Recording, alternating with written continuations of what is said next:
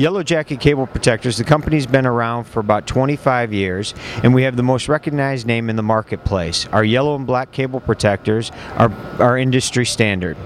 What I'm here to talk to you about is our Yellow Jacket Cable Protector, which is right here. This is the most common cable protector in the market, and people, when they're running more than 5 cables, ask us, well, what do you do in the case I have 10 cables? And normally what people have done in the past is run 2 YJ5 125s, standard Yellow Jacket, side by side. As you can see, when you run them side by side, you have this little dip in the middle that almost acts as though it's a bit of a trip hazard. So what we've done is we've created a modular design, our Yellow Jacket Advanced Modular System, YJAMS product, that allows you 10 channels or additional center sections, which allow 5 channels per additional center section. And what they do is they connect through our HyperSnap connector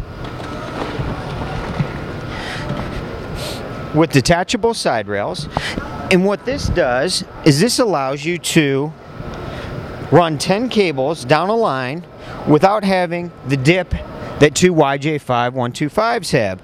It also allows you to tie into our handicap system without creating that little dip that the standard Yellow Jackets would have. In this particular case, we have 10 channels, similar to running 2 YJ5 125s together.